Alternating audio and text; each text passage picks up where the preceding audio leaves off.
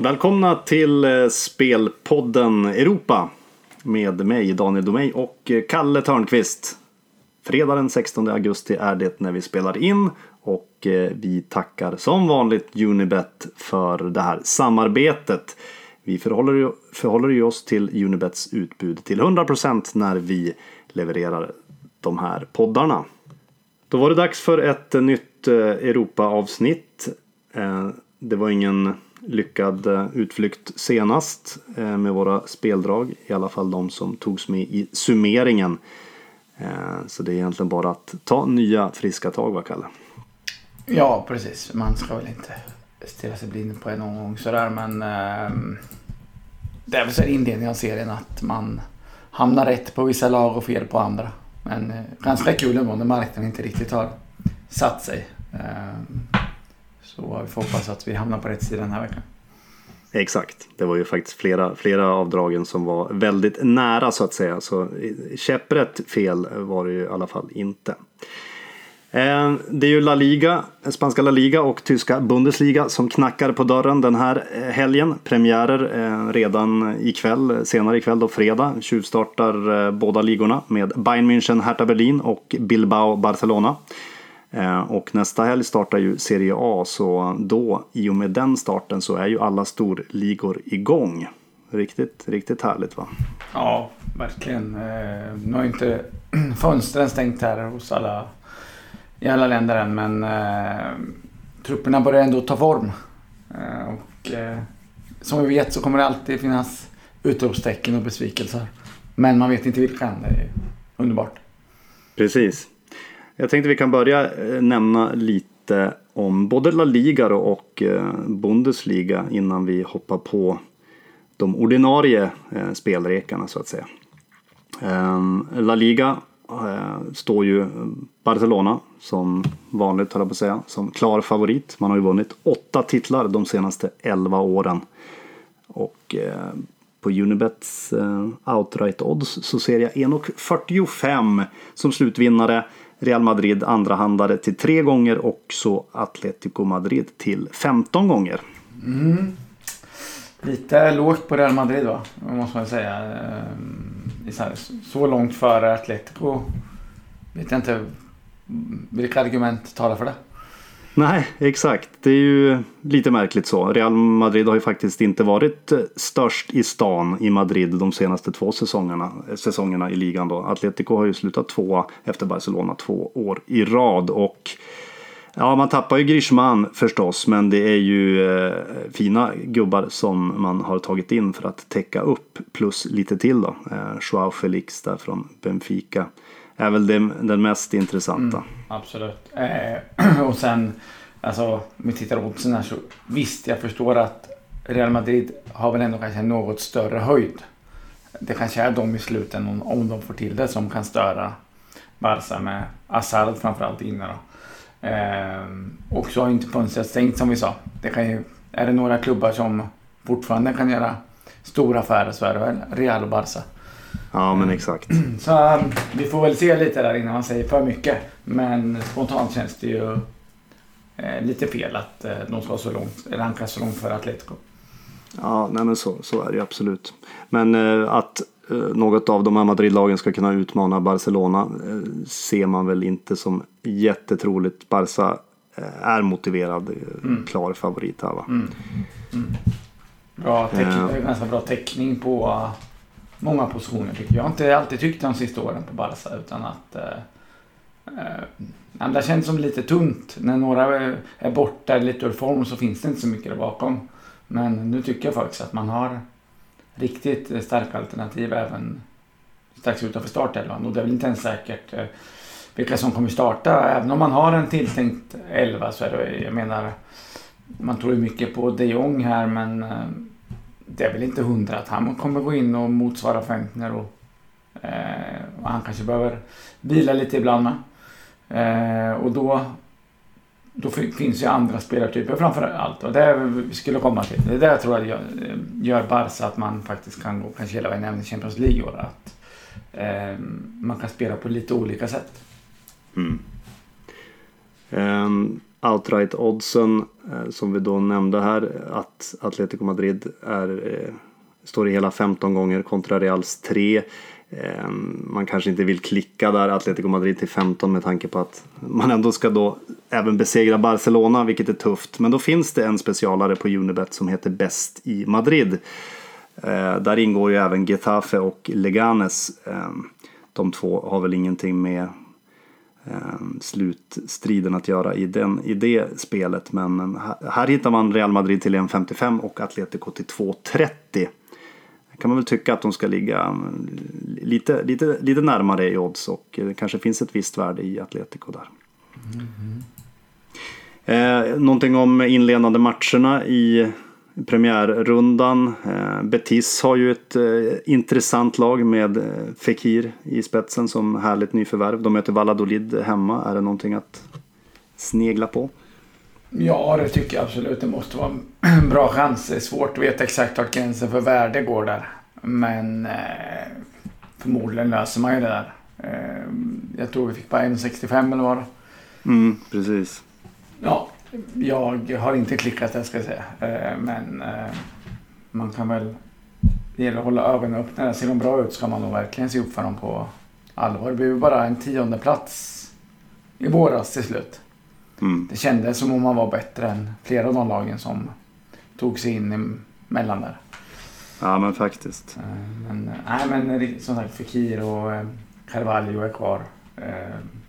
Och på tränarbänken ett intressant namn också där som som borde kunna göra klart att ta nästa steg. Exakt. Någon annan match i La Liga du vill passa på att lyfta fram? Ja, vi tittar lite på Real där, så kanske en målrik historia mot Celta. Celta bör göra mål på hemmaplan och Real bör lösa det. Kanske 1-3, 2-2, något sånt. Inte omöjligt. Men jag ser att den linan är ganska hög också, så det var man inte ensam om att tro direkt. Nej, exakt. Har vi mer intressant att se en match som jag gärna ser ändå, Sevilla där borta mot Espanyol. Hur de ser ut. Det har ju hänt en hel del i deras trupp här. Det är väl flera nyförvärv som går rakt in i elvan. Och det kan ju kanske ta ett tag innan det sitter som bäst. Precis, ja, Sevilla som här i dagarna ju tappade Ben Yedder. Det återkommer vi faktiskt till när vi ska snacka lite fransk boll också. Så får vi inte glömma när vi pratar La Liga, Alexander Isak förstås i Real Sociedad. Det ska ju också bli väldigt intressant att följa. Ja, precis. Ja, det är ett riktigt intressant lag överhuvudtaget. Det är väl som de gamla stortalangernas lag. Det kan ju bli anfallstrio med Ödegård, Isak och Januzaj där. Och 3 underbarn. Ja, faktiskt. Fast framförallt Januzaj har blivit lite äldre nu och kanske inte riktigt blev den storspelaren man hade tänkt sig. Precis. Jag kan dra en liten anekdot om honom förresten. Jag hjälpte till att göra Expressens den här VM-guiden här för några år sedan. Och så vill man ju sticka ut på några ställen så här med någon som kanske slår igenom och så. Så jag drog till med 4 getingar på Januzaj där. Han fick ju inte spela så mycket och han sen dess har han kanske inte riktigt nått de höjderna. Så att jag tar på mig lite ifall han läste det och kände sig att oj, är jag 4 getingar nu, så klarar jag inte att fylla en kostym riktigt, så sorry, säger jag. Ja, det vore ju härligt om Januzaj kom över den guiden och läste den. Det hade varit fantastiskt. Bundesliga då. Där är ju Bayern München laget att slå förstås. 7 titlar i följd är man uppe i nu och man har tagit 13 stycken under 2000-talet här. Dortmund brukar ju nämnas som den största utmanaren och undrar om inte chansen att kunna utmana är bättre än någonsin. Dortmund har ju faktiskt bara vunnit ligan här 3 gånger här under 2000-talet, men man var bara 2 poäng efter förra säsongen, och även om man har tappat då Pulisic så har man ju faktiskt fått in ett gäng ganska intressanta namn för att täcka upp detta. Torgan Hazard, Nico Schultz, Julian Brandt för att nämna några. Så det ska bli väldigt intressant att se. Bayern München står där i 1,30 att ta då en 8:e raka titel.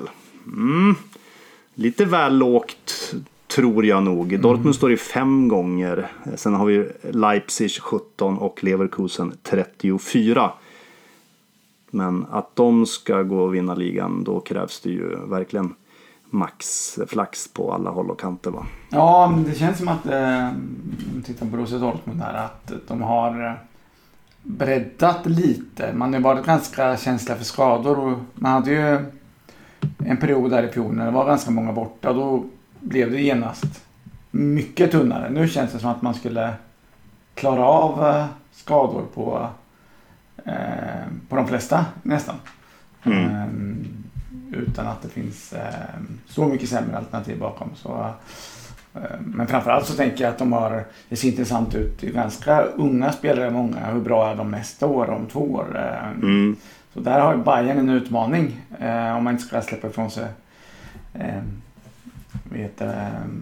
titeln där åtminstone. Om man klarar det i år så kanske man gör det på att man trots allt har så bra lag. Men de har ju flera spelare som väl har pikat. Jag tänker på Lewandowski och med flera, Javi Martinez och Müller och allt de heter.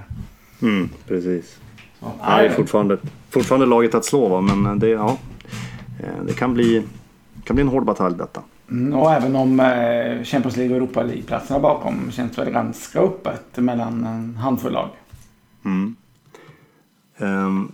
Och jag ska även följa Schalke extra noga också. De dök ju upp väldigt många gånger här i podden. Vi gick ju emot dem och sågade dem hejvilt. Och det var väl helt rätt, får man ju säga. De hade ju stora problem och var ju faktiskt inblandat i bottenstriden länge. Klarade sig kvar. De var ju faktiskt 2 säsongen innan, så det var ju ett enormt helt djup. Otroligt alltså. Man fattar inte varken det ena eller andra säger hur det kunde gå så. Nej, exakt, verkligen. Nej, men de var inte bra förra året alltså, för att då när vi började hoppa på det tåget tack vare dig framförallt så, och när vi såg den här City-matchen där, när man ledde konstigt nog, men det var inte många rätt i den matchen alltså. Nej, men exakt. Så den aktien klev på bra. Vi får se vad man gör med dem i år. Vi kanske kan hitta något nytt lag och såga lite. Ja, jag hoppas det. Det är alltid kul. Vi återkommer förstås till de här ligorna framöver i EU-podden. Då har vi de ordinarie rekarna, om man kan säga så. Då. Imorgon lördag har vi bland annat ett riktigt toppmöte i England. Sportslig höjdpunkt Manchester City, Tottenham möts ju.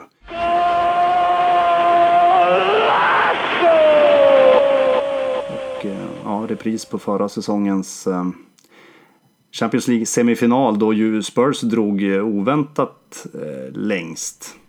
Ja, det var ju en liten knall, måste man säga. Med tanke på att de hade en del problem här också under den perioden med skador och spelade inte särskilt bra egentligen heller. Men, så det måste svida hos City fortfarande. Alltså. Jag tror det är duktig laddning där hemmalaget. Ja, det tror man absolut. Det blev ju 4-3 seger hemma mot Spurs då i Champions League-mötet. Då möttes ju de bara dagarna efter på Etihad också i ligan. Det blev ju en riktig baksmälla. Båda lagen gick på sparlåga. Jag var faktiskt såg den matchen live. Det var inte, man hade ju gärna sett Champions League-mötet några dagar innan så att säga. Så den 1-0-segern då, den tittar jag inte jättemycket på. Jag sneglade snarare hellre då mot den här 4-3-matchen som blev helt galen. Jag tror att det kan bli, som du säger, City kommer säkerligen väldigt taggat till den här matchen. Och Spurs har ju onekligen offensiv kraft också. Ja, men jag tycker Guardiola, att han... Ja, vi har sett för lite än så länge, men känslan är att de är minst lika modiga som tidigare med att spela målvakten långt ute och gå jättehögt upp med ytterbackar och så vidare. Och det blir helt enkelt målchanser i sitsmatcher för de lagen som vågar pressa dem. Och så kommer man skapa, så West Ham senast, det var Ederson som räddade dem vid flera tillfällen. Sen var det ju totalt sett ingen snack om saken, jag ska inte säga så, men hade West Ham haft lite bättre spelare defensivt och kunnat pressa fram mer misstag, vilket jag tycker Tottenham har, så hade City släppt in 1 eller 2 mål redan då. Så att jag tror Spurs kan störa här och åtminstone göra något mål. Och vi landar ju i att spela båda lagen göra mål, alternativ ja då, till 1,75. City är ju väldigt klar favorit här på rak seger ger under 1,40 i nuläget. Det är rätt magstarkt. Frågan om man ska vara så stor favorit. Och det gör ju då att det blir givetvis lite lägre tro på Tottenham mål i oddsen. Därför får man ju relativt generösa odds här på det här alternativet. Spännande att se 11-årarna här med. Det finns ju några platser som det är stenhård konkurrens om här i båda lagen. Verkligen. Vilket säger en del om att man kommer göra bra säsonger, tror jag. Att man inte är beroende av enskilda spelare. Precis. Sen har vi The Championship och Pontus Janssons nya klubb, Londonlaget Brentford ju, som möter Hull på hemmaplan. Och här gillar du hemmalaget, va? Ja, precis. Vi touchade dem lite snabbt här inför premiären. Pratade lite om deras ut de senaste åren och att de har sakta men säkert närmat sig topplagen och kanske Premier League på sikt. Nu har de börjat gjort 2 riktigt bra matcher här, måste jag säga. Mot Birmingham hemma blir det 0-1. Bland de konstigaste resultaten på länge, med tanke på att Birmingham knappt var över mitten på hela matchen. Och Brentford hade ju flera ramträffar och ja, jag vet inte allt. Så därför måste det ha varit riktigt skönt senast när man fick vinna istället borta mot Middlesbrough här. Och det är ju en ganska fin skalp, måste jag säga, även om Borough inte, jag tror inte man blir något absolut topplag i år, så en riktigt bra bortavinst. Man hade problem i första halvlek, men Borough hade lite medvind och sådär, men sen i andra var det Brentford för hela slanten. Och framförallt så verkar man ju ha styrt upp det lite bättre defensivt. Det är klart att Ponne själv är en bra värvning för ett mittenlag att få in en sån spelare, och att det hjälper till. Men överlag så tror jag att rent taktiskt verkar det ha lite mer fokus på defensiven, och man har även värvat sådana spelare som ska passa in i systemet. Om vi tittar på Hull här, så har det inte varit några särskilt roligt sista åren här. Det var inte länge sedan man var i Premier League. Ägaren har väl skämt ut sig lite med Hull Tigers och allt vad det har varit.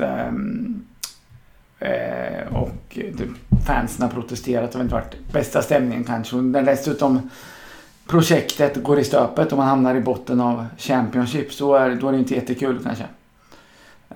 Man har tappat riktigt fina namn de senaste säsongerna, men konstigt nog är faktiskt de här Bowen och Grosicki kvar. Det är ju 2 offensivspelare av hög Championship-klass.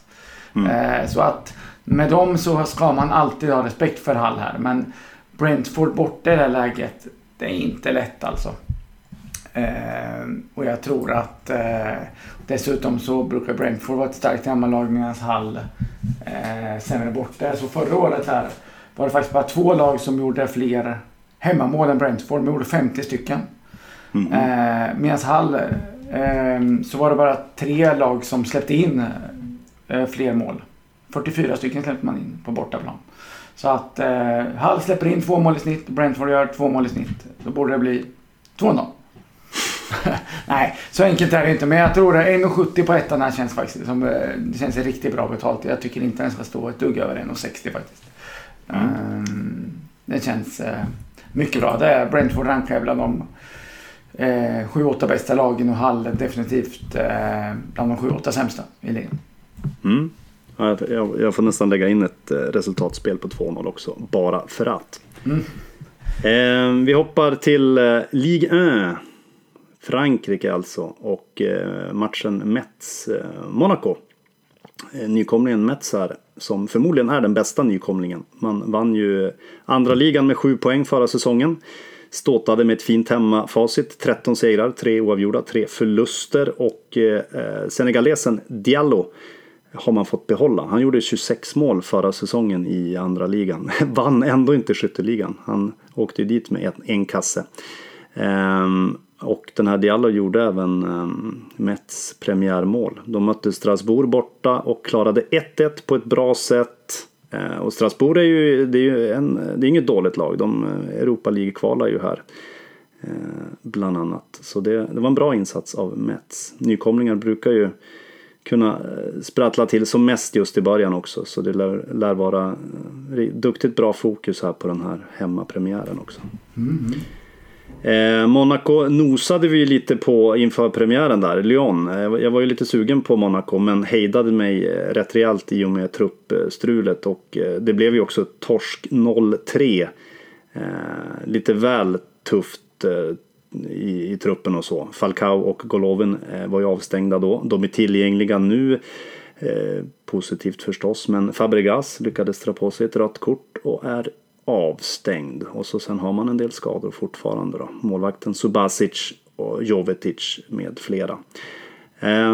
Just det, vi nämnde Ben Yedder där från Sevilla. Han, liksom Onyekuru, nigerianen som senast spelade i Galatasaray, har värvats in här till Monaco. Offensivt jättefina nyförvärv. Jag förstår faktiskt inte varför Ben Yedder väljer just strulklubben Monaco, men ja, det är en annan femma. Ja, det är mycket sånt man inte förstår ibland. Nej, verkligen. Det är väl kanske pengar som lockar, kan man väl gissa. Positivt på sikt, absolut. Men just här och nu vet det tusan alltså hur mycket det spelar in. Och jag tror faktiskt Mets har bra chans att minst ta poäng här. Den här matchen väger ganska jämnt på förhand och därför tycker jag Asian plus 0,25 till 1,72 är i alla fall helt okej. Det känns bra. Sen ska det gnäggas till här. Och vi ska titta på trav. Tips. Drag. Vad har vi den här gången? Ja, vi drar till Örebro. Och ska jag säga så jag inte säger fel lopp bara. Det är viktigt så att för de som mest bryr sig om bollar och sånt så lopp 7 på Örebro så att säga. Det är gulddivisionen och jag tror en hel del på nummer 1 där, Vankör RP. Starta från innerspår kan vara lurigt och var lurigt på Örebro förr, men nu har man ju flyttat fram starten då. Så det var 2100 meter mot 2140 som det brukar vara på andra banor. Det är just för att underlätta för hästarna där inne då. Så att betydligt lättare att ta ledningen där inne från nu än det var förut. Dessutom är det ju ett kort upplopp där som gör att det är svårt att plocka ner bra hästar när man kommer bakifrån där man har fått bestämma i spets eller i ledningen. Det tar ju slut lite snabbare än på de flesta andra banorna. Hästen då har blivit 5 år nu och har varit en riktig talang och det känns som att det är på väg att växa in i eliten på allvar här nu. Så riktigt formstark ut senast och vann då ifrån ledningen och det var inte slutsålt i mål alls. Han var lugn från start också, det gör att man kan ladda. Heta hästar kan vara lite svåra och man kan inte ladda, man måste sköta sig själva lite, men här kan Björn gå upp, skicka iväg rejält från start och den är riktigt bra på också. Den och ingen kusk vill byta ut där i en startrustning. I den här högsta klassen i eliten är det också svårt att ta en längd på varandra, en hel längd när man står utanför. Så att, nej, men plan A är ledningen och därifrån ska det vara en riktigt bra chans. Jag tror han kan vinna även från andra positioner, men det finns Charua Forlan, en tuffing både på spetsstriden och även till slut, och när Evaluate kan också växa in i eliten, det är ju bara en 4-åring då. Och så har vi Volnik Dukras som man tydligen ska rycka skorna på den här gången, så att det finns lite sådär att ta hänsyn till, men i spets ska ingen röra Vankör RP.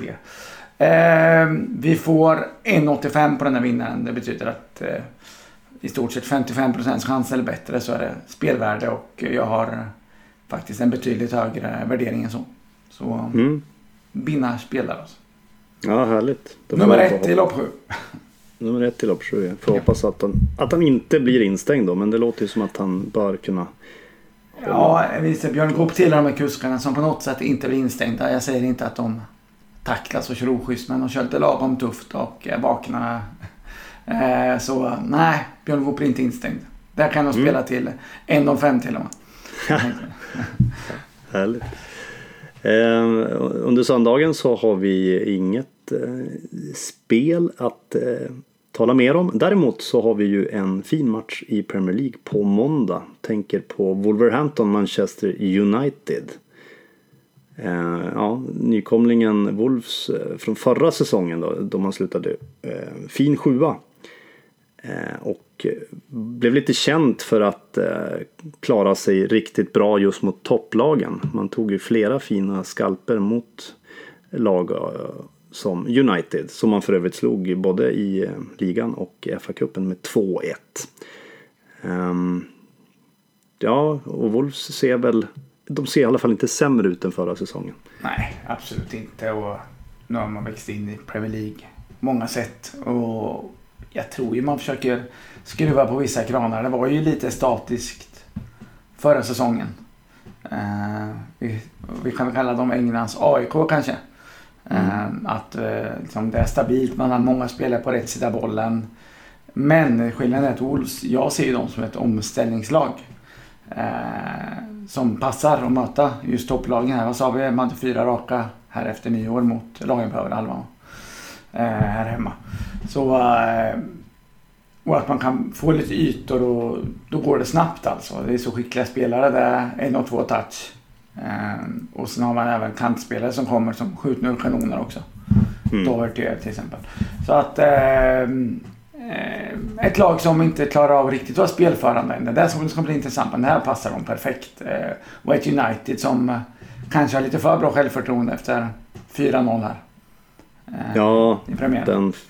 Exakt, den 4-0 får man ta med en nypa salt. Det är klart att det är ett bra resultat och så vidare, men det kunde ju faktiskt ha varit Chelsea-ledning redan där i halvtid, och då blir det ett helt annat resultat i en sån match. Absolut. Men Wan-Bissaka och Maguire förstås, det kunde man ju redan se i den premiärmatchen att det bör bli kvalitetshöjning i de bakre leden för Uniteds del. Summa summarum så tycker vi att den här matchen väger jämnare än vad oddsen säger. Det kan mycket väl bli ett ganska jämnt resultat här. Wolves bör kunna nå ett oavgjort resultat. Det skulle absolut inte förvåna. Nej. Och oddsen talar ju ett lite annat språk då, som sagt. United står i runt, så är det 2,30 på raka tvåan. Det ska nog upp en 10-15 punkter där. Ja, precis. Så vi väljer Wolverhampton Asian plus 0,25. Halvvinst alltså vid eventuellt kryss, och oddset är 1,90. Bra. Ja, tycker jag.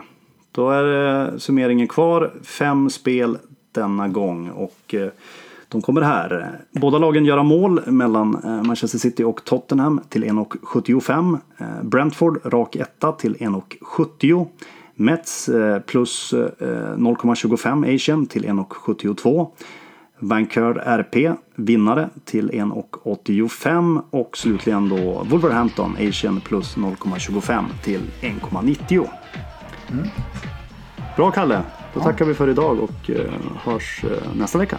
Ja, Daniel. Hej. Hej.